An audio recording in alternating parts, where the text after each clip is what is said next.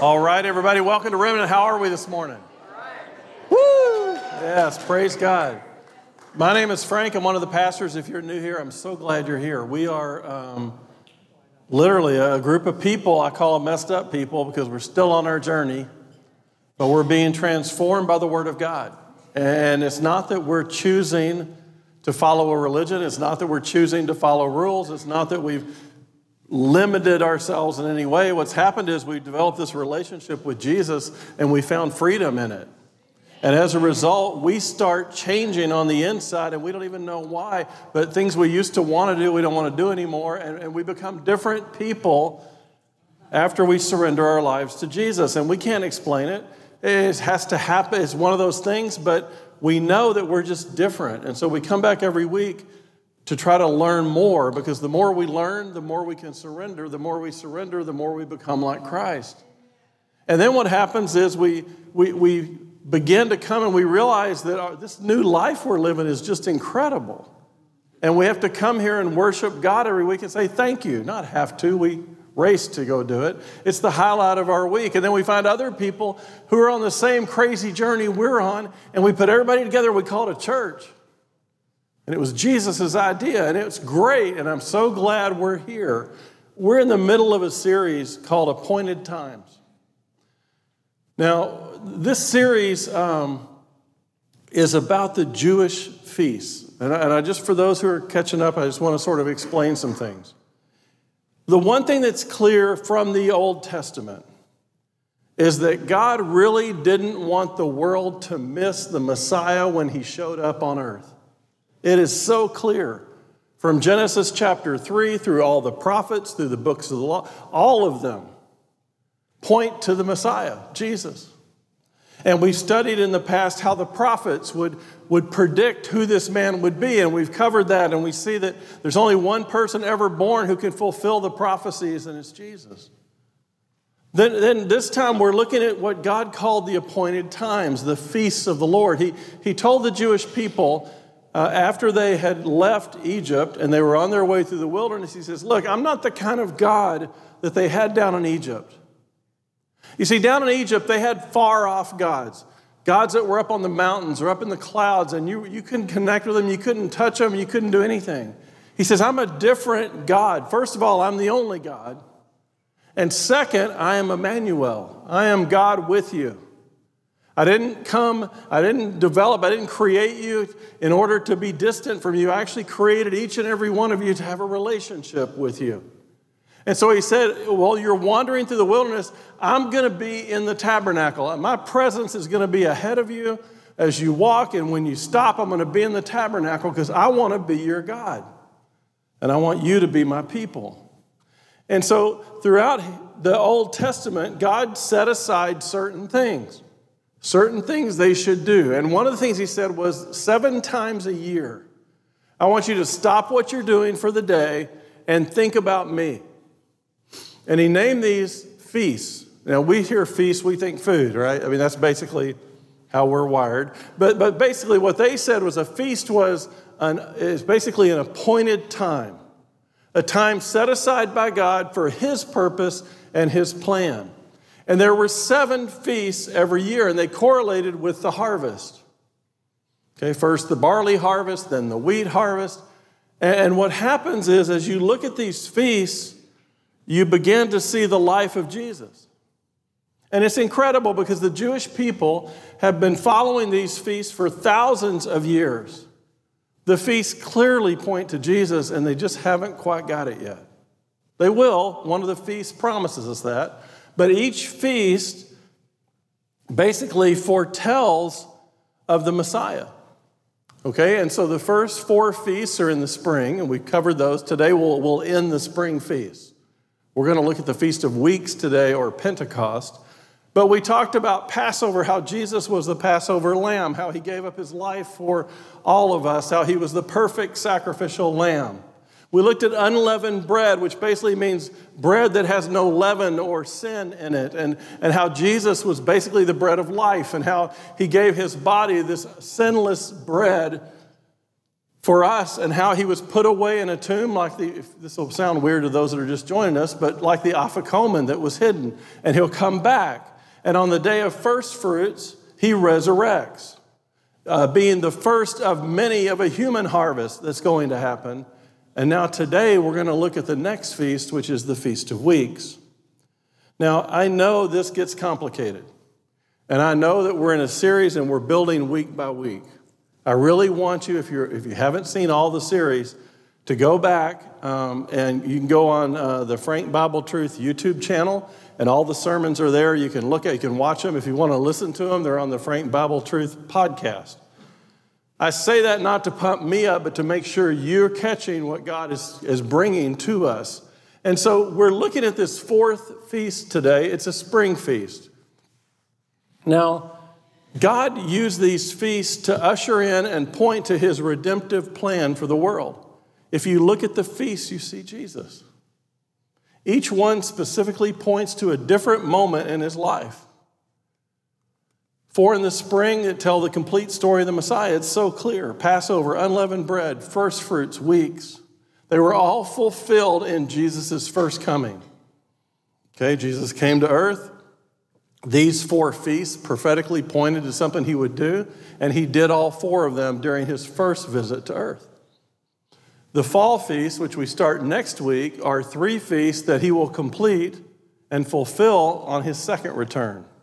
And we'll talk about that next week.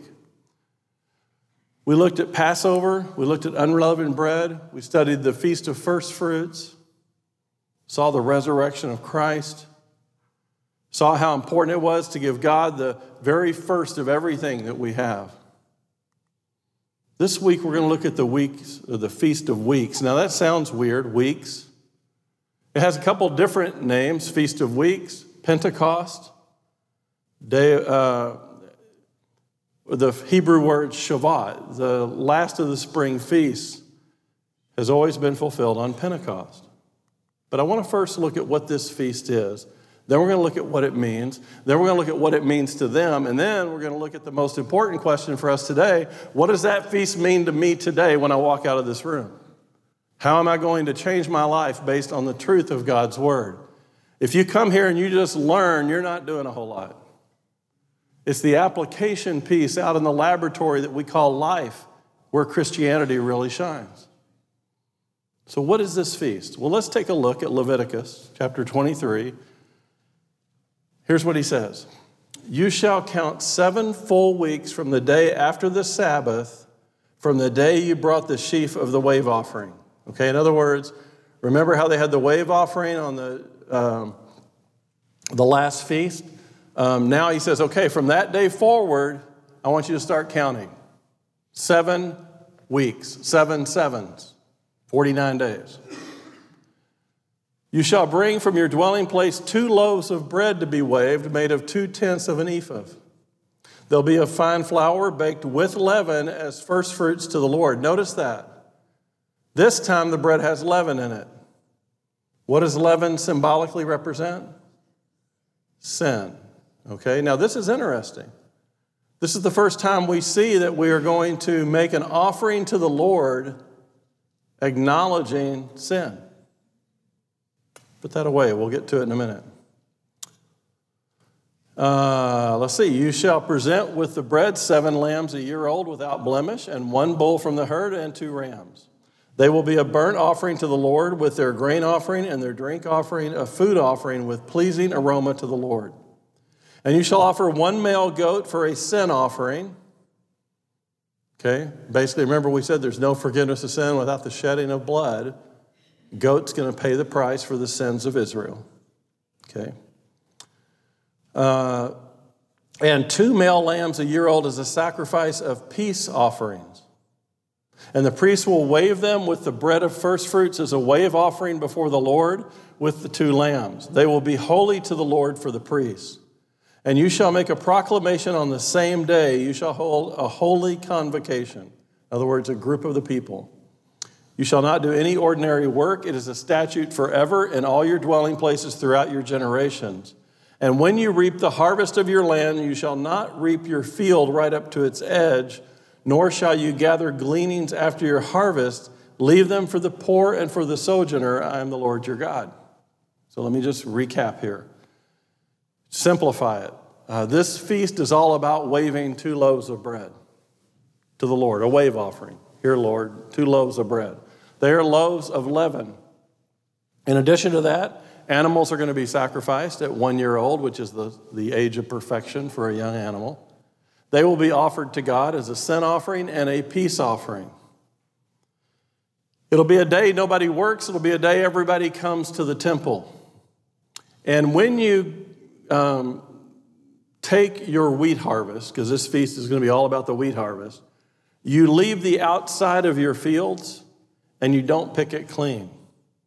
And the reason is anybody that's poor, anybody that needs food can go to any field in Israel and take wheat. Okay, it's a way of providing. Okay, God, remember last week he said, I want the first 10%. Now he's basically saying, or I want the first fruit. Now he's saying, make sure you give some to those who have none. Okay? The message here from God is that what you have is really not yours. Okay? It's to be used either as an offering to God, an offering to those who need help, or for the purposes of God.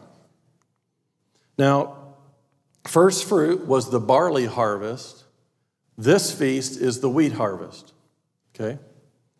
It occurs 50 days after the Feast of First Fruits that we looked at last week. 50 days. That's what Pentecost means, by the way. Pentecost just means 50. Okay, people, it's a Pentecostal church. Well, they're all 50. No. Okay. So basically, there's 7 perfect 7s, and then the day after is this appointed feast. Okay, day 50. It's one of the 3 pilgrimage feasts that God ordained people in the temple to go to Jerusalem. Okay. So 3 times a year, they had to go to Jerusalem to celebrate the feast. Every able-bodied male Jewish person went to the temple in Jerusalem 3 times a year. We talked about how the first time was the really Passover unleavened bread. They were all there for that week. Remember, it's Passover, then immediately a week of unleavened bread.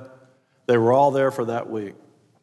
Now, if you remember the story of Jesus at 12 years old in the temple had come for that feast, right? And his parents left, and they realized they didn't have him, so they had to come back. And Mary was a little bit upset, right? One of the reasons was these were pilgrimage feasts. When they got to the end of the first fruit feast, okay, they had to go home. And they had 50 days to bring in the wheat harvest and to get back to the temple for the next feast, okay? Now, it also happens that the trip down from Jerusalem is about 2,000 feet straight down to Jericho. That's probably about when they realized Jesus wasn't with them and they had to haul themselves back up the hill all the way to the temple, okay? So the point here is that 3 times a year they had to go to Jerusalem. Now, if they lived in Galilee, that could be a 3-day walk each direction, maybe 4, okay? And the entire northern part of Israel would empty out, and they'd all come to Jerusalem, and they'd all go back up, okay? Interesting that foreign armies tried to use that to their advantage. If they're all down south, they can't be up north, but God always protected them. It's really amazing to look at. So they had to walk sometimes 2 or 3 days in each direction. They had to go home, get the wheat harvest in, and come back to the temple. Now, this occurs on the 6th day of the Jewish month called Sivan. I'm telling you all this just so you'll have it. It occurs during the 3rd moon after Passover. 2 loaves of bread are baked and brought to be waved as offerings to the Lord. The bread was baked with leaven. The only time God instructs leavened bread to be used during a feast. Okay? The feast also, we saw in Leviticus, a burnt offering of 7 male lambs, 1 young bull, and 2 rams. We see grain and drink offerings, a sin offering of a male goat, and a fellowship offering of 2 lambs. This feast day is a holy day. It is a Sabbath, no work to be done. God basically said when the people have harvested their wheat, they couldn't harvest right up to the edge. They had to leave that for the poor people and the travelers that were going through. Another reminder that God is the provider of all, and we should be generous to the poor and the needy. Even in the harvest, some was given to God, some set aside for others. We're supposed to do the same thing with our financial harvest.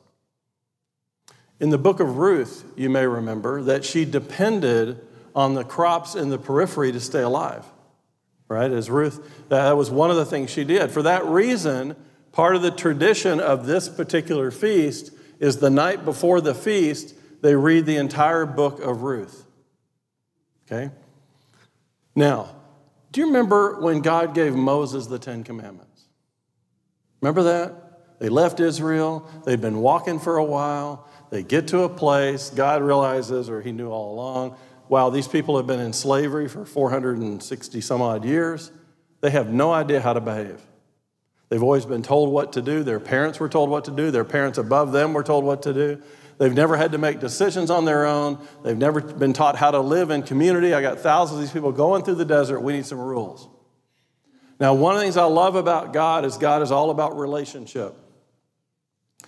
And if you look at the Ten Commandments, the very first line of the Ten Commandments is the most important line, almost, of the Ten Commandments. Do you know how it starts? I am the Lord your God. In other words, God's saying, look, I'm going to establish the relationship before I give you the rules. This will transform your way of thinking, by the way. I'm going to establish our relationship before I try to put any rules on you. I am the Lord your God who led you out of Egypt. Now, here are the Ten Commandments. If you're not one of the people I led out of Egypt, these are not your commandments. Okay? They're nice, they're good to live by, but he gave these commandments to his people and his followers. One of the things that y'all know drive me absolutely crazy is when Christians expect people who don't know God to follow rules God gave to his own people. We can't expect people we haven't yet shared the gospel with to act like they're saved. It's not going to happen. And so God always establishes the relationship first. Now, we do this also, okay? We don't want anybody to give us a rule or something we have to do until they establish a relationship, right? You're walking through the mall with your child. Some stranger comes up, grabs your child and says, don't ever do that again. And your response is, who are you to tell my child what to do? In other words, you don't have a relationship here. Don't give any rules, okay? Somebody who you don't know comes up and starts telling you what you have to do. You resent that because there's no relationship, right? If that person happens to be a police officer, you've given that relationship, okay, by title. They're allowed to tell you what to do under certain circumstances. And so we always need to see the relationship first. Now, this is why it's so important. If you are in a place where you're going to require something of somebody else, you need to establish a relationship with them. Okay, so for instance, in a church family, we're all going to make each other mad. It's going to happen. We're fallen people. We're going to disappoint you. Somebody's going to upset you, and you're going to get up and go out of here to another church where it starts all over again. Let me just tell you something. One of the reasons this church is so big on relationship is that we know we're going to have to ask each other for forgiveness. And the relationship is critical to that. And so what happens is we know that, anybody that works with us or for us, we need a relationship to be established. Well, God is telling the Jewish people, I'm the kind of God that demands a relationship. I want you to know me. I want to be your God. I want you to be my people. And so he gives them the Ten Commandments. Now, you want to guess how many days after they left Egypt until he gives the Ten Commandments? Just take a wild guess, Pentecost. Take a wild guess. 50 days. Want to guess what day God gave the Ten Commandments? On the Feast of Weeks, Pentecost. Okay? Now, I'm going to tell you how we know that. And you can ignore this if you want or move on and just trust us, but I'm going to give it to you anyway. Israel left Egypt on the 15th day of the first month. That's in Exodus 12. The 15th day of the second month would be 30 days later. That's 45 days. From the 15th of the second month to the end of the month would be another 15 days. Third month would be 45 days. And this timeline is important because God came down on the Mount Sinai on the 50th day. Okay, now God commanded Israel to keep a feast every year on the 50th day after Passover. Okay, remember, Passover. Just put all this in a timeline. The lamb was sacrificed. They left the next day, Passover. Okay, they're wandering through the desert. Okay, we know they left on this day of the month. We know 15 days later was this. We know there are 3 days here. Guess what? It's now time. They're at Mount Sinai. Okay, they're at 49 days. 7 perfect sevens. Now, on the 47th day after leaving Egypt, Moses went up to Mount Sinai to meet with God. Okay. God revealed his plan for Israel, which was to make Israel a kingdom of priests, a holy nation, and a people for his own possession. Okay. To receive those benefits, God's requirements were simple. Obey my voice, keep my commandments. Obey my voice, keep my commandments. Real simple. Moses went back down the mountain, told the people all that God had said. All that the Lord has spoken, we will do, they said. He went back up the mountain and told God. The people agreed with God on the 48th day after leaving Egypt. It goes back up, day 48. God told Moses to tell the people to consecrate themselves today and tomorrow because he would come down on the mountain on the 3rd day. The Lord also said to Moses, and the Lord said unto Moses, go unto the people and sanctify them today and tomorrow. Let them wash their clothes and be ready for the 3rd day. For the 3rd day the Lord will come down in the sight of all the people upon Mount Sinai. Okay, so one of the things that happens on the very first Pentecost, the very first Feast of Weeks, 50 days after Passover, right? Okay, after the leavened bread. So here we are, it's 50 days. God comes down and manifests himself to the people. He brings the 10 Commandments, but he also manifests himself to the people. Okay, that's important.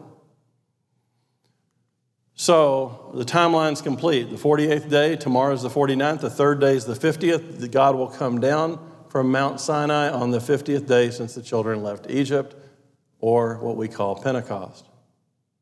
Now, there's one reason I think we should study the feasts is that it seems throughout history, biblical history, God always does interesting things on the feast days. Major events happen on the feast days for the Jewish people. They foreshadow events in Jesus' life, but we also see days when unique things happen, like God manifesting himself from heaven and giving the 10 Commandments, right? So on these days, it's almost like there is a connection between God and his people, and things seem to happen on feast days. The lamb is slaughtered, Jesus is slaughtered. Unleavened bread, because they had to get out in a hurry. Unleavened bread, because it's sinless, stored away, returned. First fruits, because they want to give their first to God. First fruits of the human harvest. Jesus says, I've got to go to the Father. Don't touch me yet. I haven't presented myself as the first fruit of the human harvest. Now, 50 days later, we see a movement of God from heaven to earth, doing miraculous things.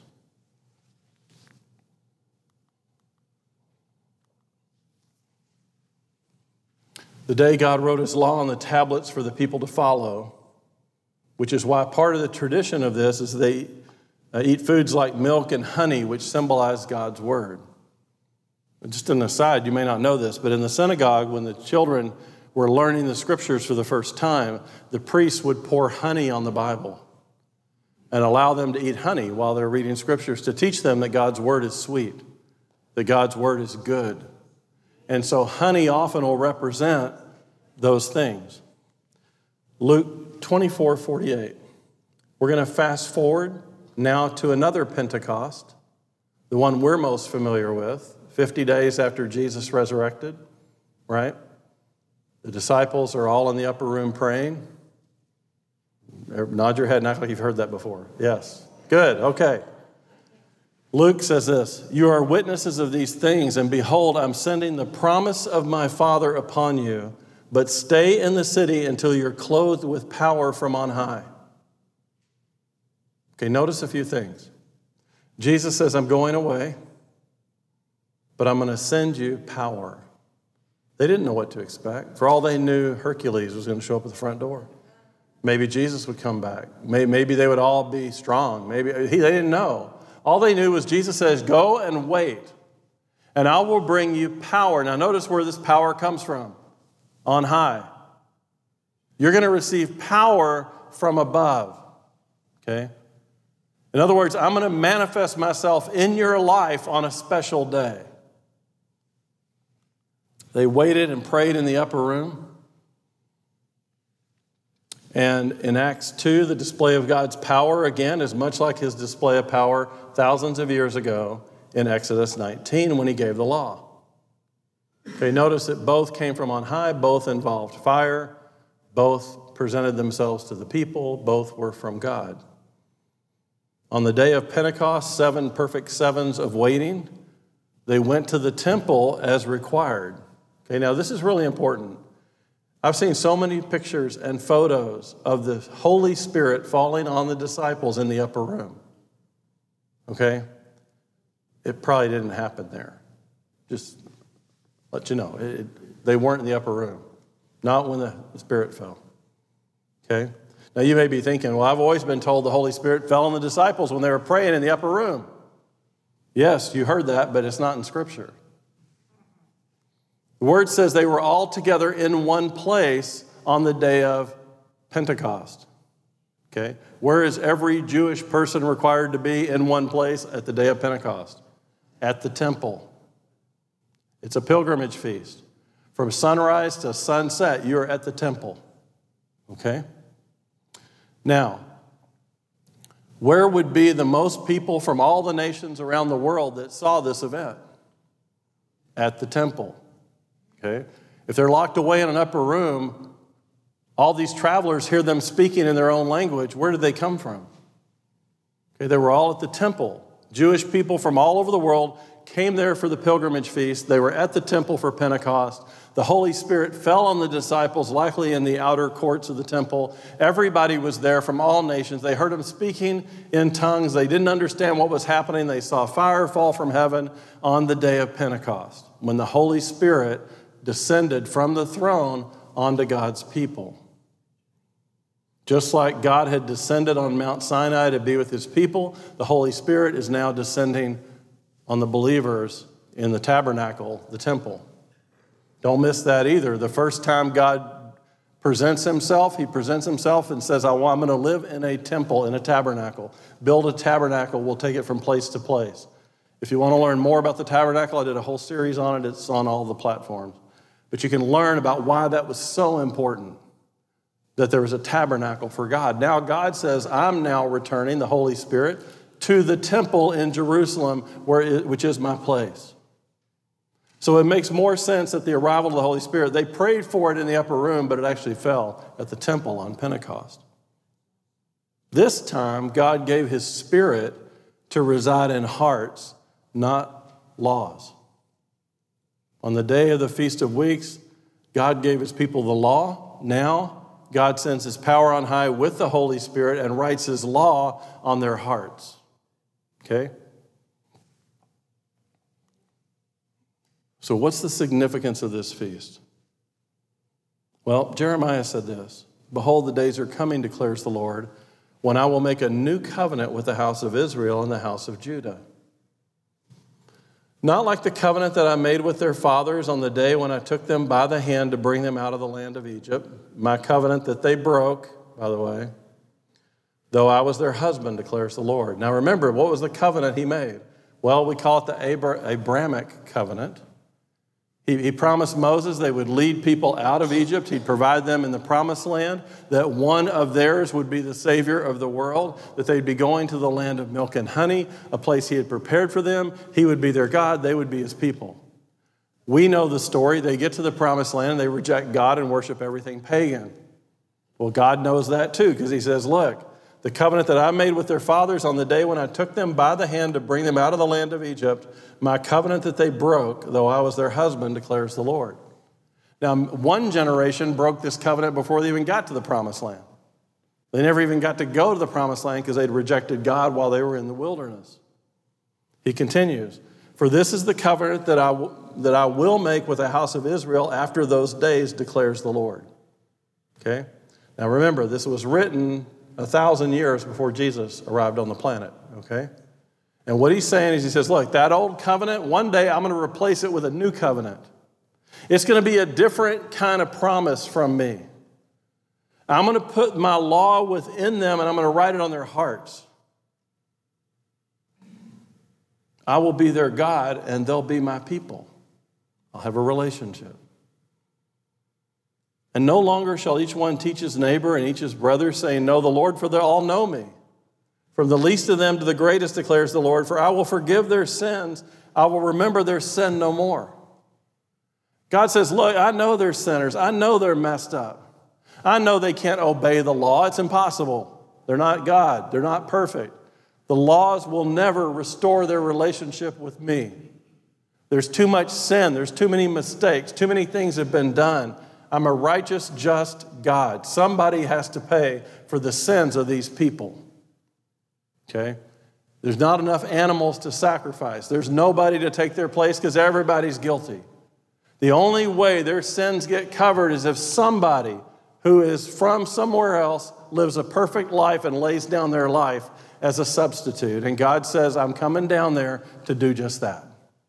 I'm going to take your place on the cross. You deserve to go, but I'm going to take my punishment upon me for you, and then I'm going to give it to you as a gift.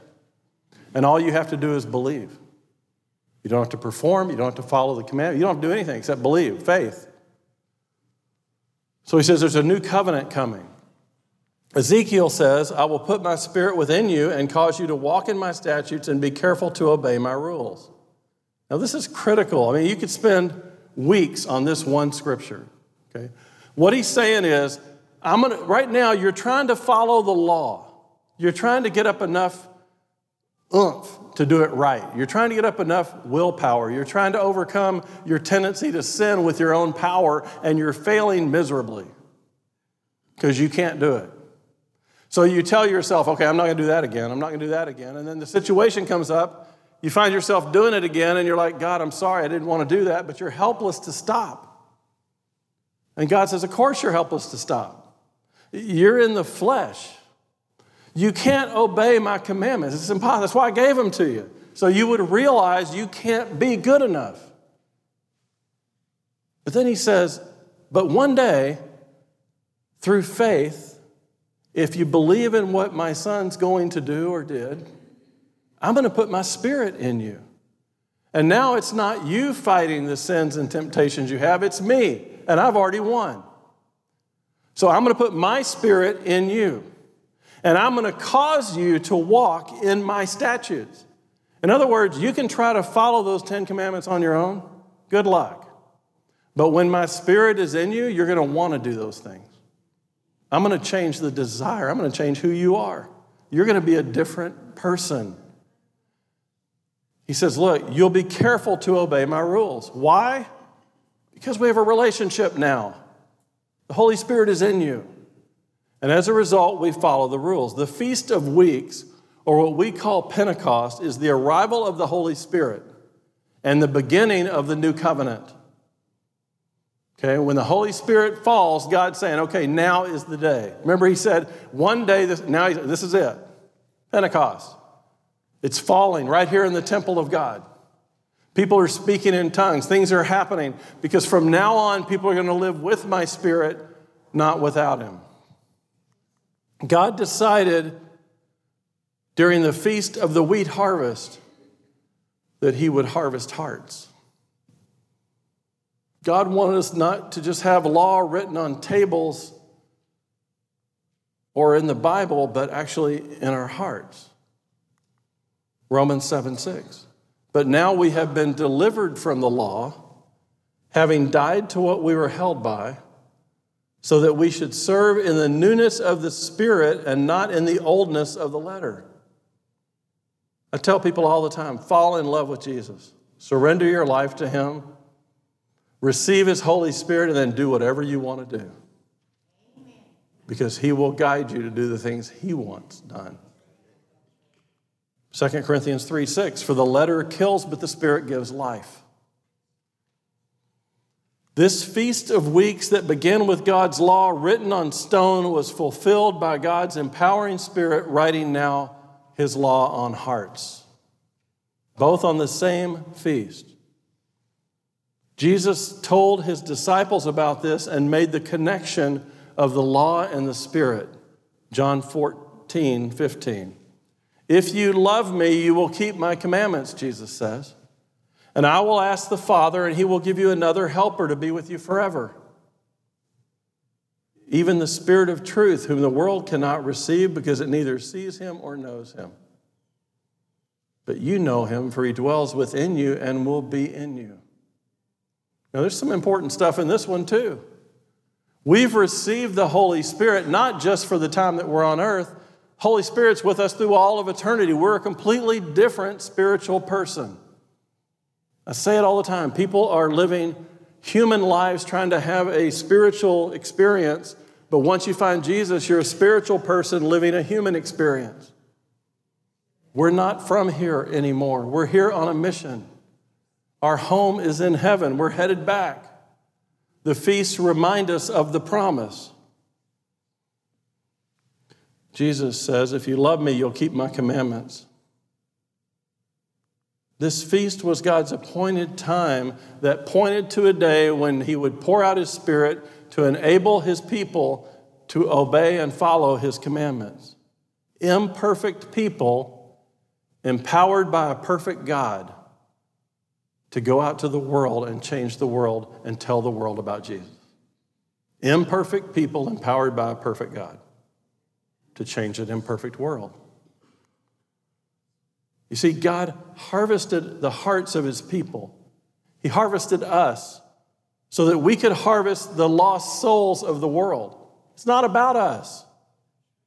It's about us being able to go help somebody else, change somebody else's life, point them to Christ. Jews celebrated a joyous harvest on the Feast of Weeks. To a Jewish person, this is all about the wheat harvest. But we celebrate the newborn souls that come out of the harvest of humans. Do you remember that they waved 2 loaves of bread? Remember that? Bread that contained leaven, sin. The 2 loaves that are waved represent something really huge. It's the Jews and the Gentiles. The feasts have been pointing to the Jews to a day when they would bring salvation not just to the Jewish people, but to the entire world. God would not begin to extend salvation to all until he'd poured out his Spirit. God essentially told the disciples, don't you dare leave Jerusalem without my Spirit. Don't you dare go out to the world and try to represent me without me. See, because when you go out into that dark world full of sin, if you're working in your own power, you're going to fall into sin. If you're empowered by me, we're going to go show everybody me. You can't show people me if you don't have me when you go. So he tells them, you go back to Jerusalem and wait. You'll know when you've received power from on high. Paul's words in 1 Corinthians 12. For in one Spirit we are all baptized into one body, Jews or Greeks, slaves or free, and we're all made to drink of one Spirit. As the priests wave these 2 loaves of leavened bread before the Lord, they're screaming out the fact that God has offered salvation to the whole world. This sinful world, God is still going to save. Much of the significance of leavened bread was also thankfulness for providing food. No longer did they have to eat their bread in haste like their forefathers when they left Egypt. But more than that, God is pointing them that Jesus, the Messiah, is going to come to save the whole world, the sinners who are Gentiles and the sinners who are Jewish. It doesn't matter that they're sinners. I'm going to receive all of them as an offering, and then I'm going to change them through Christ. God always pointing to Jesus, always from the very beginning planning to save the entire world, Jew and Gentile alike, even though we're all stained with sin. And you may be thinking, okay, that's fascinating, but so what? What does this feast have to do with me? Well, in the spring of AD 33, a group of men experienced the overwhelming presence of the Holy Spirit falling on them. It was a flashpoint for them, a moment when they would never again be the same. They immediately changed from being passive and hiding to bold and fearless for God. The presence of the Holy Spirit drove them to go into the harvest to tell the good news. Remember, Jesus said, I want you to go out into the world, make disciples of all nations, baptize them in the name of the Father, the Son, and the Holy Spirit. And they went. They were going to go to Samaria and Judea and beyond, okay? Well, they didn't have the power to do that. They were hiding. When Jesus was being crucified, they were hiding. Okay, they're still hiding. They think they're next. They're up in an upper room praying. And then God gives them the Holy Spirit, and all of a sudden now they're bulletproof. They're fearless. They can go out in the world and do anything because now they have the power of God in them. And oh, by the way, so do you. We don't live like it. We've been empowered with the same spirit the disciples had. And that spirit should drive us to go out into the harvest and tell people the good news. The promised power from on high had fallen on them, and they could not keep it quiet. You see, when the Spirit of God falls on you, you have to let it move through you. There's too much greatness falling upon you not to share it with people. The Spirit drove them to tell others. That same Spirit should be driving us right now. The Feast of Weeks is a reminder to us that we too share in the Spirit. We too are empowered from on high, and we too are supposed to go out into the harvest with the message of Jesus. So why do we have to learn about a feast that's already been fulfilled? I mean, can't we just move on to the future ones? That's where all the excitement is. Jesus said this, the harvest is plentiful, but the laborers are few. Therefore, pray earnestly to the Lord of the harvest to send out laborers into his harvest. John 4:35. Do you not say, yet there are 4 months, then comes the harvest? Look, I tell you, lift up your eyes and see that the fields are already white for harvest. Already the one who reaps is receiving wages and gathering fruit for eternal life, so that the sower and reaper may rejoice together. For the saying holds true, one sows and another reaps. I sent you to reap that for which you did not labor. Others have labored, and you have entered into their labor. In other words, God said, look, I've been saving people since the beginning. The Holy Spirit's gone out ahead of you. The harvest is ripe. It's full. That person at work, that person at the grocery store, the one when you feel prompted by the Spirit to say something, for God's sake, will you say something? The Spirit is in you. We're sent out into the world. We don't randomly pick. We follow what the Spirit's doing. You know how it is. You see somebody and you just know God wants you to talk to them. The Jews held the Feast of Weeks to celebrate and thank God for the wheat harvest. Just as God sent his Spirit to write laws on their hearts and harvest our hearts, he's sending us. This is so important to understand. We're not just here. I know this church, it's Sunday, we're here, I get it.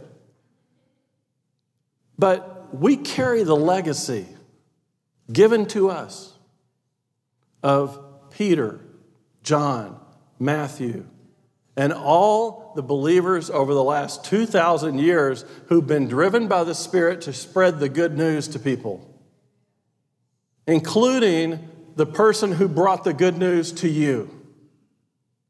Think about that for a minute. From the moment the disciples were looking up into the sky, wondering when Jesus would come back, a person told a person, told a person, told a person, and one day it hit you. Think about how many people are your legacy alone. It came from one of the 11, all of us. That legacy has been passed down. Now imagine if along that chain of faithfulness somebody had said, no, I'll just keep this for myself. Okay, an entire group of people are going to have to be reached in a whole new way. Have you ever thought how different your life would be if that person was not faithful? Almost everybody who's a believer in Christ can point to a person who moved them that direction. But imagine if they were too afraid to talk to you. Where would you spend eternity? Think about it. We're all here because people were faithful. We've been given a legacy. It is a gift. The word says that to whom much is given, much is expected. We have to share what's been entrusted to us. It's not entrusted for us.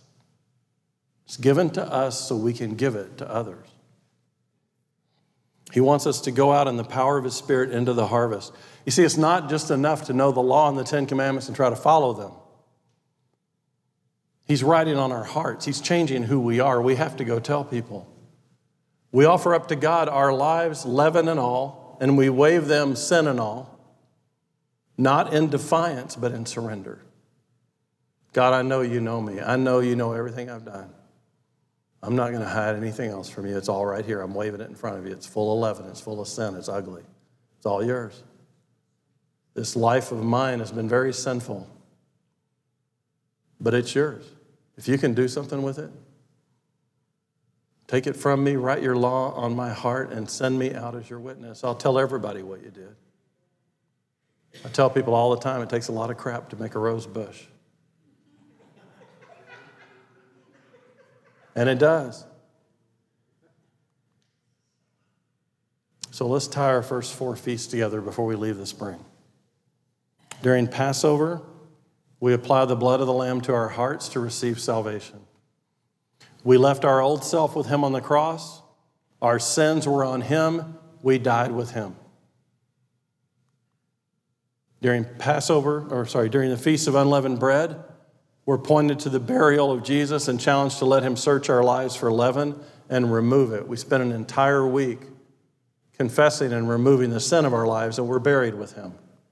During the Feast of First Fruits, we celebrate Jesus' resurrection as the first fruit to God and are led to give Him the first of everything in our lives. We resurrect with Him. Now at the Feast of Weeks, we allow Him to write His law on our hearts. He sends us out into the mission on His power, not ours. We're sent out by Him and empowered by Him. This is the last of the spring feasts. Next week, we're going to start looking at the fall feasts, and all those will be fulfilled when He returns next time. This would be a cool time to invite somebody, by the way, who's wondering what's going on. Be prepared for that. We're here to learn and worship. Maybe you're thinking, I'm not ready to go into the harvest. I'm not really prepared. Do you know what Jesus said about giving us the Spirit? John 16:7. Nevertheless, I tell you the truth. It is your advantage that I go away. For if I don't go away, the Helper will not come to you. But if I go, I will send Him to you. You see, if you think you're going out into the fallen world through your own power, you should be afraid. It's only when you realize you're empowered by the Holy Spirit, the success is already there. He's already working. He's going ahead of you. Having the Spirit is so much better than having the law because the Spirit gives life to you and to those He touches. God obviously wanted the Jews to be thankful for the harvest during the Feast of Weeks, but more than that, He wanted to prepare them for an even bigger harvest of mankind. The whole world, Jew and Gentile alike, God is coming for everyone. This is a big mission, and that's why this is a big deal. We celebrate the fact that God didn't ask us to do this alone. In fact, He gave us more than just the law, more than just guidelines on how to live. He put the giver of life inside of us to write His law on our hearts and give us what we need to harvest the fields of the world. And maybe you're here and you don't know Jesus at all. And maybe none of this makes sense. I'm really glad you're here. Maybe you're watching online. I don't know. God can do crazy things. The last verse, or verse 22 of Leviticus, is for you. And when you reap the harvest of your land, you shall not reap your field right to the edge, nor shall you gather the gleanings after your harvest. You shall leave them for the poor and the sojourner. I am the Lord your God. Sojourners are people who are passing through, looking. The blessings that God has poured out on us through Jesus and His Holy Spirit are not just for us. We're to share them with everybody, the people passing through. We want you to take part in the harvest with us. Come celebrate what God has done. We have some for you too. If you don't know what it's like to know Jesus and have a relationship with Him, we're going to have a time of reflection. I'm going to ask you to come down to the altar. One of the pastors will be here. Just kneel down at the altar, lift your hand up. One of us will come talk to you. We'll talk to you about what it means to surrender your life to Christ. I would be crazy to declare that God wants us to harvest souls for Him and not invite you to be part of that harvest today. I'm not inviting you into a religion full of rules. I'm inviting you into a relationship full of life in God's Spirit with God's power. If you're a believer, let me share my heart with you. As I was preparing this sermon, I realized how little I actually participate in the harvest. I don't always tell people about Jesus the way I should. I get scared. I don't act like I've been sent on God's mission with God's power. And I'm just wondering if you feel the same way. Are you afraid to offer yourself to God because of the leaven in your life? You know that God uses sinful people to accomplish His mission, but maybe you think, He can't use me. You see, because if you really knew what I've done, this must be for other people. No? He's available to all. The Feast of Weeks tells us that because of the blood of Jesus, God accepts the offering of our lives to Him for the mission, no matter how messed up we think we are. We take our sin and we offer it. What holds us back is when we take our sin and try to hide it. As long as we're willing to put it up and lift it up to God, He's more than willing to receive it and change us. The question is, do you trust Him enough with your life to participate in His mission? Natalie's going to come up and we're going to have a closing time of worship. I want you to think about these things. God displayed His power in amazing ways on the days He gave the law and on the days He poured out His Spirit. He wants to write the law on your heart so you can offer yourself to Him and go out in His power to reap the harvest. I want to remind you of the last 6 words of this passage that we may have just skipped over. God said, I am the Lord. I am the Lord your God. He says, focus on me, not yourself. When you go out into the world that hates me, you focus on me. Don't worry about them. I got them. Spirit's going to change them. Don't focus on your sin. Don't focus on your mistakes. Don't focus on how little you know or what you wish you knew. You just focus on me and take my Spirit out there and we're going to do some incredible things. If you don't know Jesus today, as we sing, maybe it's time to ask God to reveal Himself to you.